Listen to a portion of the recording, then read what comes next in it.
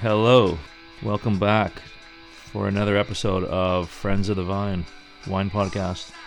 Glad you made it back from the last couple episodes. Hope you enjoyed them, and stay tuned for more of the same. We've got another great lineup for you on this podcast as well. Hope everyone is doing well. We are a wine podcast that is based off the Friends of the Vine Facebook group. And we're not too serious here. We're trying to be a little light on that big topic of wine. It is a big topic, and we try and hit a little bit of it here and there. Try and get some insight, try and get some knowledge along the way, and find some fun guests to help entertain us and help provide a little bit of knowledge and insight. This episode this week will feature primarily Alex Anderson, who is a certified somm. She is an up-and-coming somm. She just won 2018 she was runner-up actually 2018 Aspiring Somm, and she's got her WSETs, and she just recently passed her certified somm. So she's moving up in the world, and she's got some great energy and some great enthusiasm for wine. So we sat down and had a conversation, covered a few different topics, which we'll go into over the next half hour. We actually sat down on two different occasions with Alex, and this most of the conversation is from our second interview. Although there will be snippets from the first one. The first one was done at Bricks and Mortar Wine Bar down in Yaletown, but the sound quality wasn't the greatest, so I asked her to join me again, and we did that last week, which is why I was able to add in the fact that she's now got her certified sommelier, which at the time she was just about to write her exam and just about to do all her exams and stuff, and her tasting and everything. So she's done that since that first interview, and she's been successful. So we'll go into that over the next half hour. So with all those things in mind, let's get to this episode. So we start off this episode with Alex Anderson, and our first topic is her big news of her recent change in positions from the Tap Restaurant in Surrey to her new position at Nightingale Wine Bar out in downtown Vancouver, where she's now a certified sommelier. I just got hired as a sommelier at Nightingale. So I'll be starting there at the end of the month too. Oh, excellent. Yeah, so that's really exciting. More news, but yeah. Yeah, well, congratulations on getting your certification in the first place. Thank you. Thanks so much. Yeah, that was pretty nerve-wracking. I guess that was a week ago today. Yeah. Mm-hmm. Hard to believe it's already been a week. Yeah, right? Yeah. Yeah. No, that's wonderful. That's great. And I mean, when we did chat before, at the time you had your WSETs and you were studying your ass off, and now it's kind of coming all to fruition, right? Yeah. So it feels amazing that all of that has kind of been completed, and now it's time to set some new goals and keep going. Yeah, for sure.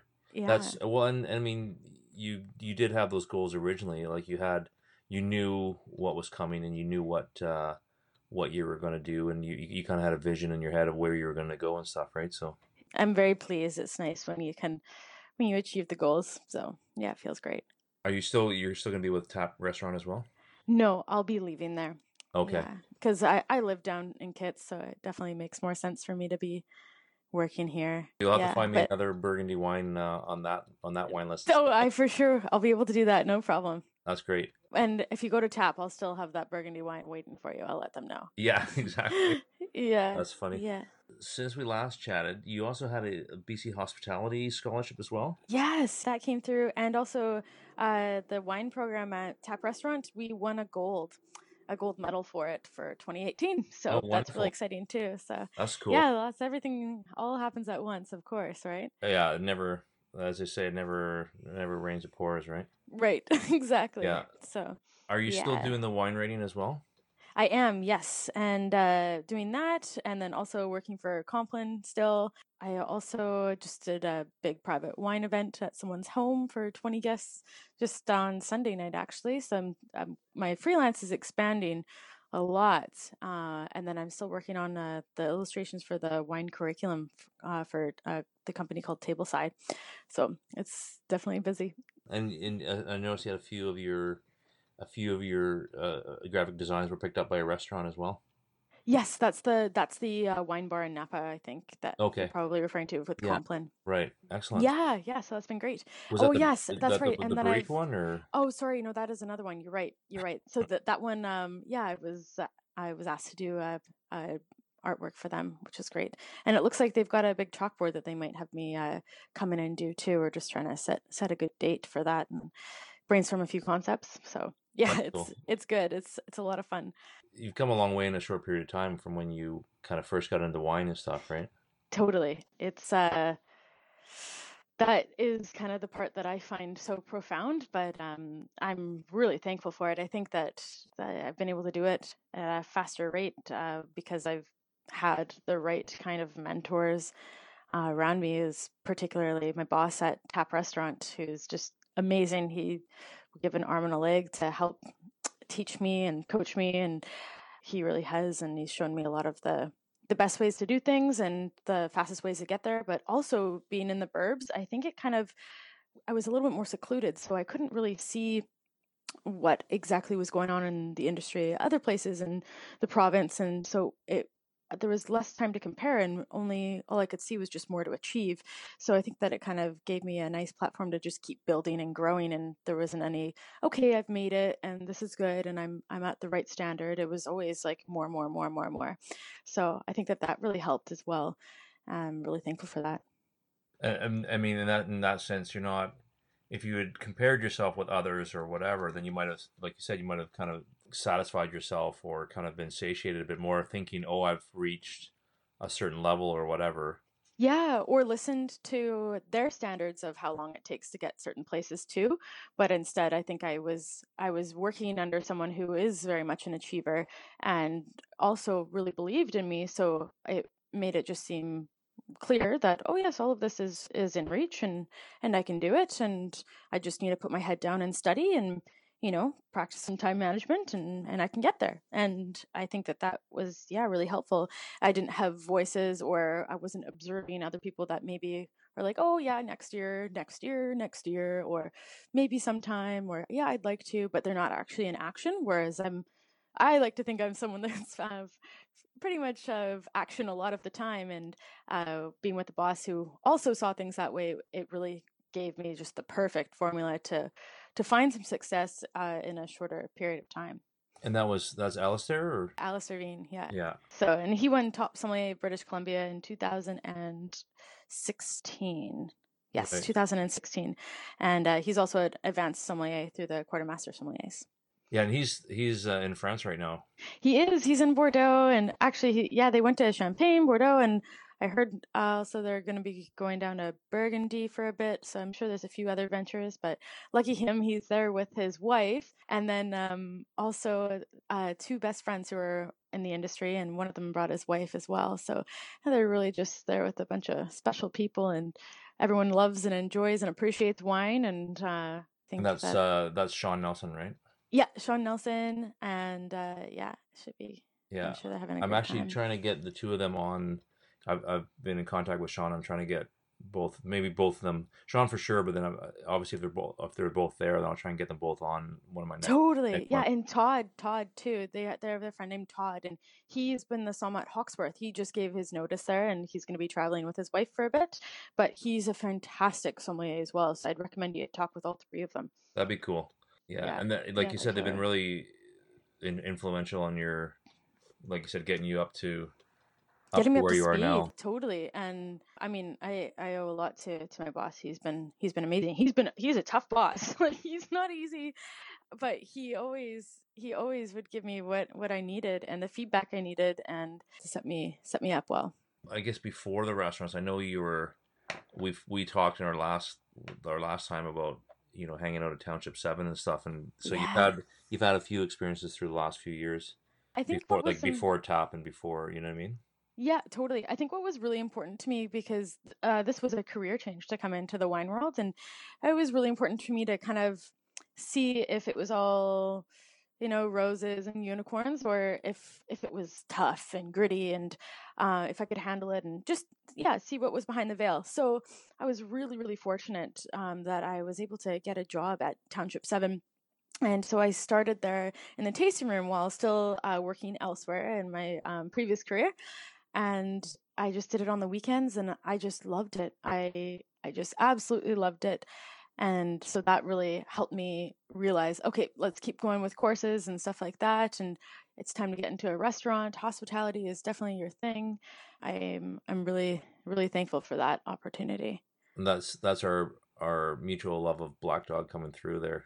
Yeah, Black Dog is their top bottling there. So I think that's so great that you knew all about that. That was pretty funny. Yeah, that was. It's funny because now to think back, I'm sure, like you said, at the time you were there, I'm sure you've probably served me in the tasting room or been around, like, what, when we'd have, they have the events when you go to pick up your orders and stuff, right? And they have the little events and stuff, right? I'm sure for a fact that I'm sure I got you your club order at some point. Probably, or rung it through or something at some point. Totally. Or one of the events, like when we did Bard the Vines and things like that. Yeah. I don't know. Or what was the swine, the Father's Day one, I think, right? That's right. That was actually my very first shift there, was the Wine and Swine. Wine and Swine, right. And it was just wonderful. All of the dads coming in, and it was a lot of fun, that's for sure. That's where our friendship has started, the mutual love of Black Dog. Yes, perfect. So here is a little snippet from that original conversation at Bricks and Mortar about Township 7 and our mutual love of that Black Dog wine, which we were just speaking about. We'll go into now. My first wine job was what really glued it in for me, though. I was just driving around down the Fraser Valley in South Langley. There's a few wineries, and I decided to pop in Township 7, and I went for a quick tasting. And I mean, I was 23, so I pull out my ID, and nobody takes me very seriously. I'm there by myself, and then after just a few words with the GM there, we got into the conversation and began to take me a little more seriously, and eventually offered me an interview, and I was ready. So I started working at that winery, and it's hilarious because we haven't spoken about this, but my biggest, well, for me, everybody always knows, people who know me know that the Black Dog was my aha moment. That was the Black Dog. No way. Yeah. Oh my gosh, that's so cool. That is my wine that blew me away and really started my Township 7 Black Dog. Yeah. Oh, so cool. That's so funny. Cheers to that. Cheers to that. Wow. Yeah, How special is that? That is, that's funny. That Township 7 in common. Cool. Yeah. That's so rad. Yeah, because that one for me was the one which I've talked about in my first podcast with my father-in-law and stuff. He would pull out those Black Dogs, and it's funny how there's a theme, because even the other interview with my cousin, the winemaker, she said, you guys always talk about that Black Dog, and so that this theme, when I talk about themes running through my podcast. That wine is running through my podcast. Because he would pull out, we'd have a dinner party in the backyard, and he'd pull out one Black Dog, like in 2010, and he's been sitting on it for 3 or 4 years. He's sitting on it. I'm like, oh my god, you're pulling out a Black Dog, and then there'd be like 6 or 8 of us in this party, so you'd only get like a little, and then he'd disappear and come back out with another one. Oh no, Black Dog! Right, and it's just like you're burning up your whole supply of 1 year supply in one night, right? Yeah. But yeah, that was him. He was just like, we're having a great dinner party, and let's keep enjoying it, right? So. I love that little snippet from Bricks and Mortar. It just shows you I just love that energy and connection that Alex and I had that night with our first interview, and just talking about that aha moment for me, and how special it was for me, and her obviously having been to or worked at Township 7 and she knew all about it. So that was a great moment. And as we've discussed, and she will discuss, the wine will really bring those special moments and special connections with people, which I've had with that wine with a lot of my family, and on that night, that connection I had with Alex. So we'll go back into the second interview, and we'll go back into our conversation. Your blind tasting for your certified somm exam, I guess it's a few weeks ago now, but it must be kind of ingrained in your head, the wines that you had or what you had to taste. Yeah, there was 4 wines. There was 2 whites, and then we had 2 reds. And it's interesting because I find that with white wines, usually they kind of play upon each other, and that with white wines and with red wines, but there's usually a few varietals that can feel a little bit interchangeable as you're going through them. And that definitely was the case. The first one, after discussing it with a few other people, which I never do until we get all of our results back, just because it's torture to think about, was I that far off, or was that person that far off, and things like that. But in this case, I think that a few of us came to the same agreement, and a few not, but the few that got some good acknowledgement about our tastings found that the first was an Albarino, and I think that it was Albarino's kind of a clear one for me to taste. Anyways, it always seems to be kind of a lifted floral note and things like that. So I was very excited about that. And the second one was a very, very nice slow pitch, like easy hit. Bit of a softball one. Yeah, thank you, softball. And it was a Gewürztraminer. So that was really, really great. The reds, and personally, I drink a lot more white than I drink red, so I always have to practice my red a little bit more. But the reds were pretty good also. The first one was throwing a few of us off because it had more of those lighter toned Pinot Noir characteristics, but the structure was just so much more Sangiovese. And so a lot of people went back and forth between Pinot Noir and Sangiovese on that one. And I settled with Sangiovese just because I felt like Sangiovese can still have lots of that more red fruit character, and there's a little bit of an oranginess to it. Not a whole lot of VA, which I normally get in Italian wines, but the structure was just so far off of how I've experienced Pinot Noir. So there's that. And then the final one was, everyone's kind of questioning what it was, but I think it was definitely a New World Cab. Whether it was Australian or Napa is up for debate, but we do not have access to what any of the wines actually were. I was going to ask you whether they did actually give you guys any. No, nothing. They just gave us some feedback and let us know if we passed or not. So then it's kind of up to us to discuss amongst ourselves what we got and who passed and who didn't, kind of thing. So so I think that they're smart to leave it a mystery. Then things can get complicated that way, right? People can get a little defensive or want to retry or don't believe something, things like that. Or particularly probably at the higher levels too. At this level, where maybe I hope that we've got the humility to know that we're still learning, and of course they would say the same at those other levels too, that they're still learning, but just at a different extent. Yeah, and it's not like they're gonna say. I mean, I guess at the end of the day, if you're right, you're right, and you're wrong, pretty much, right? Mm-hmm. And I think at this level, they're really wanting. You're not passing or failing because of the grape that you said it was or the world that you said it was from.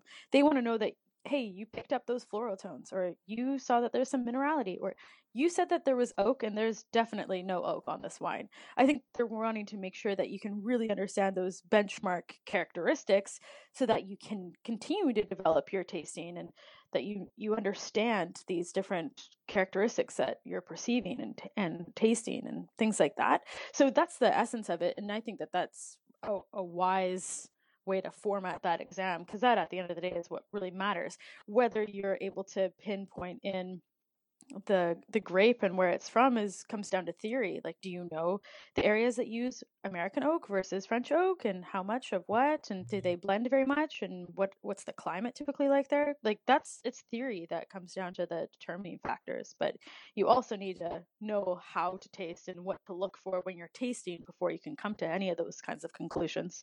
So the game is, what can you taste? And the second part of the game, which is kind of more like a bonus if you can guess exactly what it is is. Like, that's great, particularly at this level. It's interesting because speaking about what you're saying about Pinot versus Sangiovese, I've just discovered this Nerello Mascalese.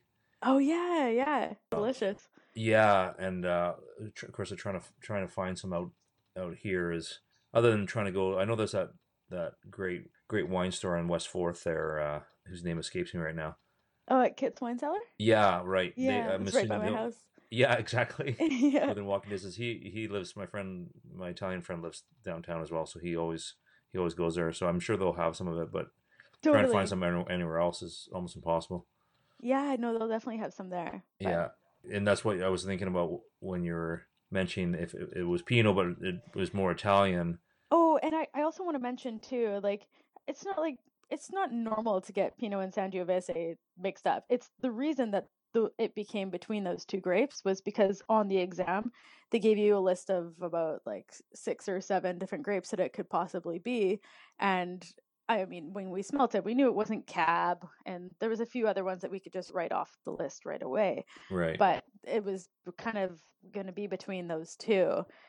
So that's where that came up, because that normally I don't think when you're tasting that you would think between those two. It was kind of abnormal. Right. But yeah, so I just wanted to mention that. Yeah, you were able to narrow down at least a few right off the bat, and then you were kind of down to a few different ones at that point. Which is actually a pretty dangerous game to play when you have it's either this or this written in front of you. I find that I'm a stronger taster if I taste through it and then make my own conclusion and then look at the list of available options and, pray that it's in that list. And if not, that I can just go and revisit and know that I was a little off track somewhere. That makes sense, because it's a mental game. You're looking for those ones, you're looking for the characteristics of whichever one you decided before you even smelt the wine. Right. Yeah. Exactly. You're in. And then you start exactly playing that guessing game. Well, the last one was this, so therefore they're probably not going to do something similar. Right. So they're not going to go, Gamay and Pinot. They might go completely different, and they're going to go Cab or something. So I'm going to start looking for Cab, or yeah. Yeah, exactly. Yeah, you can get in your head a little too much. So, like you said, it is a bit of a head game when all you need to do is kind of, like you said, follow the theory and follow the structure and follow the theory of what you've been learning, right? Mm-hmm. That's always fascinated me with the blind tastings, with what you ended up with, or what you think you ended up with, and whether you found out whether you're right or not. And cool. Well, I'm glad I was able to share some of that with you. So it's an interesting world and practice, of blind tasting. So. And I mean, you're obviously doing a few groups a week as well, right? So you're still doing that, right? Yep, I'm quite lucky that I'm able to do that. So twice a week, 2 different groups with different leaders and different people in the industry, and each kind of geared to something different as well. And I mean, it gets pretty expensive. So sometimes it'll be one group one week and I'll do the other group the next week or something like that. Yeah, it's really important to taste with other people and to taste blind, because it's the funny thing is when you're tasting things blind that you have on your own wine list, you didn't even recognize it, but how many bottles have you sold and explained to other people, or you taste it and think that this is awful wine, and then you realize, oh my gosh, I have this on my list and I thought it was great. And when you taste it blind, it can be a different game. So it's really important. No, I totally understand that, and especially if you're trying to sell it to someone or even describe it to someone, and then maybe not have had it yourself, right? Yeah, totally. And then you said you're still writing a bit for the Okanagan Wine Club. Yeah, the Okanagan Wine Club. Yeah. Yeah, and it's exciting. I think we're going to start doing some infographic stuff too, because I do graphic design and wine writing, and sometimes it's nice when you can put the two together and they make more sense visually. So yeah, I'm really enjoying that though. And there was another book called Clarity Wine Book, and it was sent to a few different wineries to send out to their club members, and it's in a few different shops. And I had the privilege of doing all the writings on the different subregions of the Okanagan. So that was great as well. I've had some really cool writing opportunities. That's awesome. Mm-hmm. It's funny that we were talking about your boss, or I guess former boss now, with being in France and stuff. And because it's like, for me right now, having not traveled in a couple of years. I'm just seeing some of their stuff is totally like reminiscing about going through France and stuff. You know, like them going through there right now and stuff, right? And you've It's a been there special as well, right? place. So I mean, Yeah, yeah. I was in Merceau in the summer, and I mean, I would drove up to Champagne as well, and all through the Côte d'Or, and then down to Beaujolais, and I'm it's totally a jealous of real, their seeing their stuff. You know. yeah, yeah. It's just beautiful. They're lucky. They're tasting some really good stuff, and they're going to some pretty great estates. So You had some yeah. like you were saying. I remember you telling me a story about going to Marceau and you were tasting some good stuff. I think that was when you got in the car accident.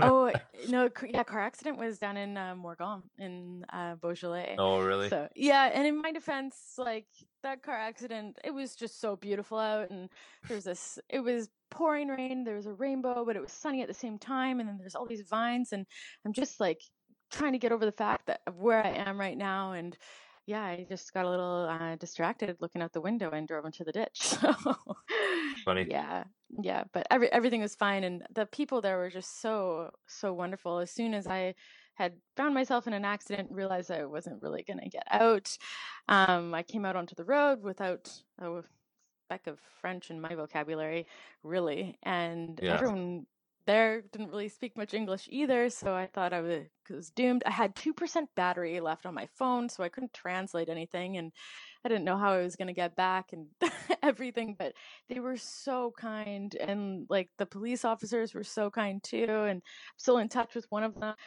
and they sent the vehicle, or towed the vehicle to the shop, and I went along with, and yeah, then that was that. They fixed up the vehicle, and I drove back to Merceau sheepishly, showed it to my host, Yeah. and was like, "Hey, I'm back." Yeah, no, I had a wonderful time. I think people think that French people are going to be snobby or something like that, but it's just not the case, or at least No. has not been my experience. Everyone's been so kind and accommodating. Especially when you're traveling through, like you said, like you're going through Burgundy and stuff and hitting some of these wineries and stuff, and they're just I found it as well that we practically had a individual tour when we went through. You know, like you're walking around and you basically have someone with you the entire time, just like the smaller kind of country feel, like you said, right? Yeah, it's a really small, I mean, they're villages, right? So they're small Right. communities. People know each other. They know each other well, and they know each other's grandparents and everything. So Yeah. yeah, it's really special. No, for sure. Hmm. You know, it's funny because when we were talking before, and like you and I have had this conversation, even just texting and stuff about epiphanies and stuff, right? And kind of how you got yourself into wine and how you've immersed yourself. And I can't remember, but you've mentioned about having a gradual appreciation for wine. And did you ever have those epiphany moments? Yeah, mine really was gradual. I think it started younger, in that I liked drinking sweet Rieslings. Well, my friends would like to drink their vodka and orange juice at the party, so kind of stood out with that. But I really enjoyed that, and so I knew I liked wine. And then I actually used to work at Cactus Club restaurants, and that was my first job. I started there when I was 15 as a hostess, so my first experience in hospitality, and I'm really thankful it was at Cactus Club, actually. And then I worked my way up to be a server, and I was doing that while I was in design school. I learned pretty quickly that I would make more money in tips if I could sell 2 glasses of wine instead of 2 sleeves of beer, but I wasn't always sure how I could make sure it was 2 glasses of wine that hit the table instead of 2 sleeves of beer. So I was inclined to figure that out. So I'd look up the different grapes and a few different things about where it was from, or the label, or its points, whatever I thought would make it sell. And yeah, I started to learn that I could make a little bit more money as long as I knew a little bit more about wine. While I was doing that research and learning about it, it really captivated me. I found it really interesting, and it helped me when I was going to the liquor store myself. And I think that I was already quite a few steps ahead of friends who didn't know the difference between Pinot Gris and Pinot Noir, that they were 2 different colors, that kind of thing. Yeah, so it was a gradual appreciation, but still most often my beverage of choice. You know what's funny about the gradual appreciation is when I think I mentioned when I was interviewing Brian McClintock from the Psalm films, Mm-hmm. he kind of described it as the same way, like a gradual appreciation, but then with small epiphanies along the way, small moments along the way where you'd have a certain wine or a certain, certain experience, and it would just add to the overall appreciation. You know what I mean? Yeah, and yeah, he's so right with that, or at least that's what my experience has aligned with. So I think different epiphanies for me have been often people related too, like when you really connect with the people around you over wine, and you can just see that there's something really powerful in this beverage. Like there's some conversations that you just don't have over tea. No, They exactly. and they just don't bring that out in people, and but they're really meaningful, powerful, like often life-changing conversations or connections that you're making, and those happen over wine. They don't happen over tea. Yeah. So I think that just for situations like that, and then I mean, when you're training your palate and you're tasting more and more, and you're going to nice restaurants, you start to really notice the difference in flavors and textures, and it's quite mind blowing. And then you start to see just the passion that people have that are making it, and you really believe in what they're doing because they really believe in what they're doing, and it's really exciting. And Even the connection I we got from yeah, our time, and again, like I said, talking about the Black Dog wine, and just our connection that we had was just a great experience, and both of us having an appreciation or a passion for wine, right? right, totally. And it's just a very special community. It really is. And wine is just a nexus around the whole world. I mean, to language, to culture, to so many different components. And I think that that's what continues to keep me so captivated. I mean, well, I haven't had another job where I'm that kind of committed to knowing Immersed in geography it, and and history and yeah. everything. So yeah, in addition to the artistic component of it all. So yeah, it definitely keeps me keeps my brain stimulated. So For sure. yeah. Hey, listen, I'm gonna I really appreciate you coming on again with me, and Yeah, of course. having this conversation again. So thank you so much for this. Oh, my pleasure, my pleasure. Thank you. I really appreciate the time, and I'm excited for what you're doing. That was a lot of fun chatting with Alex. As you can tell, her enthusiasm for wine is quite infectious. So that was a lot of fun. So I think we'll leave it there for this episode. We'll see you soon. Take care, and have a glass for me.